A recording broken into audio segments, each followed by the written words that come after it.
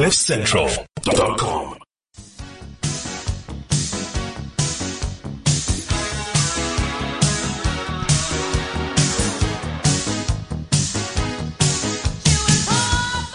If this is the first time I ever listened to the show, that must have sounded quite weird. But Anthea does work hard for her money, and she's right here. Anthea, what is going down in the economics? Good morning, Ben. I know we've got a lot to talk about, but I'm afraid the shit is hitting the proverbial fan this morning. We can probably skip Sia.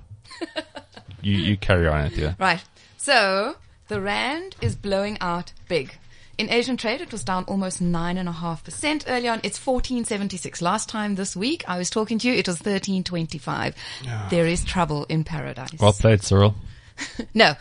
Stop. We can't blame Cyril for this. This is all about Turkey. This is the Turkish president, Recep Erdogan, who's just absolutely causing trouble. My phone has not stopped going for the last half an hour, 45 minutes. It's still going. This is ridiculous. But Anthea, how is it that some Turkish tyrant can be messing up our morning in your phone? It's all about emerging markets. So Erdogan... Dick.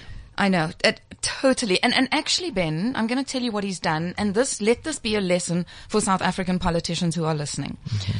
So first of all, inflation in Turkey has hit 15% because Erdogan has asked, in inverted commas, the central bank to keep interest rates low. So he doesn't want the central bank to put up interest rates. So he's now taking control, basically, or messing with the central bank's independence. In fact, he calls higher interest rates the mother and father of all evil. He has appointed his son-in-law as the finance minister. Sound vaguely familiar? There's a red flag.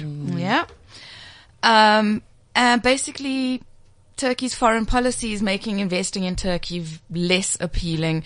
He really is just, and this is what it's all about. You know, it's kind of messing with the independence of the institutions, and really not understanding economics, obviously, because if you need to raise interest rates, no matter how difficult it is for the voter or for the consumer, it has to be done. And of course, through all of this, Erdogan is blaming the rest of the world for waging, in inverted commas again, economic war on Turkey, he says. This just sounds like it's a template that these guys use. Firstly, minimal understanding of economics, and then play the blame game. Yep, try and get votes, right? You know, just use populist politics. And then screw things up. And this is very badly. So it really is an emerging market contagion. As I said, the rand at 14.76 or 14.72. I don't know. It's moving so fast this morning, I can't keep up. And the problem for us, of course, as you know, with a weaker rand, is higher inflation. And if this carries on, there's no doubt that the Reserve Bank is going to have to raise interest rates. On Friday, we saw 5 billion rands worth of bonds being sold by foreigners alone. Bonds have just opened up, and I'm looking at my phone. 9.15 bid, 9% offered. So this is from below 9%, which is bad. So you understand that bonds work the other way to shares, which we normally talk about, right? So the higher the interest rate in bonds, the more expensive it is to borrow. I think South Africa Inc. shares, like the banks, the retailers, are all going to come under pressure this morning. If you see, because of the weaker rand, we'll probably see a jump in resource shares. Obviously, they like a weaker rand. Mm-hmm. I would say take profits. Anglo's, Billiton, Sasol, sell if you can. I see the rand is now 16.75 to the euro. This does not bode well for some of us. Yeah, so I'm seeing like headlines from less than 24 hours ago saying, oh my gosh, the rand slipped to 14 and it's now like 14.68. Exactly. So last week when it hit on Thursday, the rand hit 14. We were going, oh shit. Now it's 14.70. Oh, Anthea, it's brought you to profanity. I mean, this is exactly. This is the desperation we find ourselves in now. No, this is terrible. This is the stuff that keeps me awake at night. Oh jeez. Anyway, shall we move on to local shares? We had a couple of companies reporting yesterday. Last week. Absa, Nedbank both reported.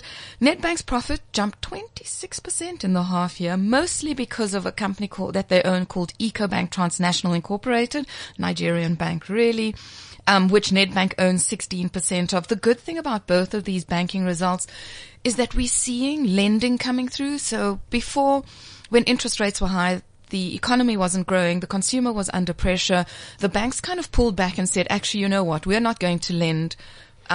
because we're nervous that you won't be able to afford to pay it back. But now we're seeing the lending coming through again. This situation with the rand blowing out, I think there'll be a few meetings in the banks this morning going, maybe let's just put our foot on the brake a little bit. Yeah, these bank meetings are going to go very, very stressfully from here, I think. Oh, for sure. This morning, banking meetings are going to be not a pleasant place to be. And then MTN reported as well. Their share was down 8% on Wednesday when they reported. So I didn't think the result was that bad, to be honest. But I think the market didn't like it. They're taking a very dim view against the absolute 7% decline in headline earnings per share, the net debt blowing out. And to me, these were things that were kind of expected, actually. Cash flow, free cash flow in the MTN came out at 14.4%. And I think the market was just looking for something more. So we love free cash flow, by the way. Mm-hmm. If ever you want to understand whether or not to buy a company, understand free cash flow. The more free cash flow a company has, the better it's doing. And one of the problems with MTN's free cash flow, or cash flow in general, is that firstly, they pay very good dividends, and the dividend is paid 1/3 in the first half of the financial year and 2/3 in the second half of the financial year. And last year's good dividend was obviously the 2/3 came through in this first half financial year. And so, of course, you'll see money flowing out. Also, their CapEx spend has been quite heavy, which they will now negate, or they'll slow down a little bit. And then also I expect probably to see some cash flowing in from the sale of their Cyprus business for about 4 billion rand. And then probably also from the listing of MTN Ghana, which is scheduled for, I think it's September, October of this year. And MTN Nigeria should also be, well, we're hoping that they'll list, and that should also see a nice cash inflow. I mean, MTN the other cash flow problem with MTN, of course, is that they've still got money sitting in Iran, which they can't expatriate. Of course, I remember that. Yeah. And now that Donald Trump is fighting with Iran have just shut down their borders again and going, well, in that case, you're not taking money out of our country. It happens. And then the last thing, MTN went to great pains to say that of their 230 million subscribers, only 71 million are using data. So this is where their runway is. You think data. So, and Rob Shuter, the CEO of MTN, made a very good point in that he said that a lot of analysts... Sorry, Anthony, is that all their people as in the continent? Yes. Okay. He said that Rob Shuter was saying that a lot of analysts had written off MTN because nobody's using voice anymore and there was nowhere to go and it's kind of a sunset industry and it's dead. But he's saying, well, actually, we've got miles of runway still on the data subscribers. And then Glencore reported as well, decent set of results. Revenue grew by 8%, after-tax profit up 15%. But if you remember correctly, a couple of weeks ago we were speaking about Glencore. This is the company that is being subpoenaed by the Department of Justice in the US. Yeah. Oh. Yeah, I remember that. And that's a problem. Just a tiny bit problem. Just a tiny little one. Yeah. Glencore, tiny, $10 billion problem. Glencore did say immediately afterwards that they're doing a share buyback, so that kind of helped. But yeah, they've done okay. You know, their net debt is down to $9 billion, which is better than we expected. They had strong earnings growth. Industrials and mining businesses performed very strongly. So yeah, like everything good, but if you've got this Department of Justice investigation hanging over your head, it's just people don't want to be there. And also there are other resource companies that you could buy. So Glencore's really cheap at the moment, but there are other resource companies maybe not as cheap that you could buy and without kind of the risk of investigations. Yeah, exactly. And then lastly, in our country, that I want to talk about anyway, African Rainbow Capital, Patrice Motsepe, announced last week that they are buying the balance of 90% of a company called Time Digital from Commonwealth Bank of Australia. Now, you may not have heard of Time Digital before. It's an online bank which have been going for a while. A friend of mine works for them, and he's been talking about it for years. I'm still waiting for the launch, let's just say. So they're building this great digital bank, and they've spent millions, almost billions. The bank of the future, Anthea. Yes, and that's what Patrice decided. So is it a good sign that Patrice is investing in it? Should we expect something big to come out of Time Digital Bank soon? Good Or you're question, still hesitant? Yeah, I'm a little bit hesitant. Okay. I think they sell a good story. They certainly do. It is a great story. But, we've also got Discovery Bank coming online. We've got a couple of other banking licenses in the pipeline. So yeah, as they say in the finance game, you can only enjoy the view once the anchors hit the bottom. Do they say that? Do we say that? I'm also just questioning. Okay. You're asking Anthony if there have been any questions here. Sure. I will retort with a finance riddle. Anthony, how much did he buy? How much did he? The entire bank now he owns. He used to own, I think, about 10%. He now owns the entire bank. So he tested the waters Whoa. and now he's dived in. Okay. He's definitely not hesitating around that, but okay. Let's keep an eye on that. And so many other things. He's bought into Rain as well, that mobile operator that Michael Jordan started. Oh, there's lots. Him and Michael Jordan are visionary people, and they both believe that the banks of the future will be digital, online. Let's hope so. And then we have to talk about another very wealthy South Anthony, African. how many final things you got here? One last absolute final. Please, Ben, can I have this one? You're like Toto when they get a gig. They'll just keep playing. I might burst into song any minute. What is going on with this guy? Because I just don't know anymore. Elon Musk.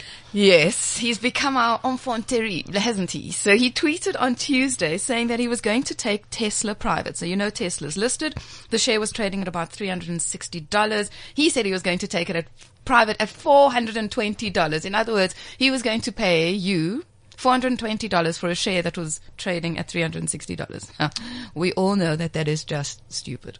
If you're going to buy back your shares, you want to buy them back for as cheaply as possible. Competitive value. Exactly. Yes. Anyway, so the share rallied. I think it was up about 11% when he tweeted. Then the share stopped trading because the other problem with this is that if you are a CEO or an insider in any company and you're tweeting about prices of shares and the fact that you've already raised or secured capital to take your company private, then basically this is insider trading, right? A little bit, yeah. Yeah, a lot, Ben. Anyway, so there you go. I mean, at that level, he said that he was getting money from a Saudi Arabian sovereign wealth fund, and they'd already built a $2 billion stake in the company. At that price, at $420 a share, he was valuing his own company at $71 billion. Remember last week we spoke about this company and how we said they'd lost all that money?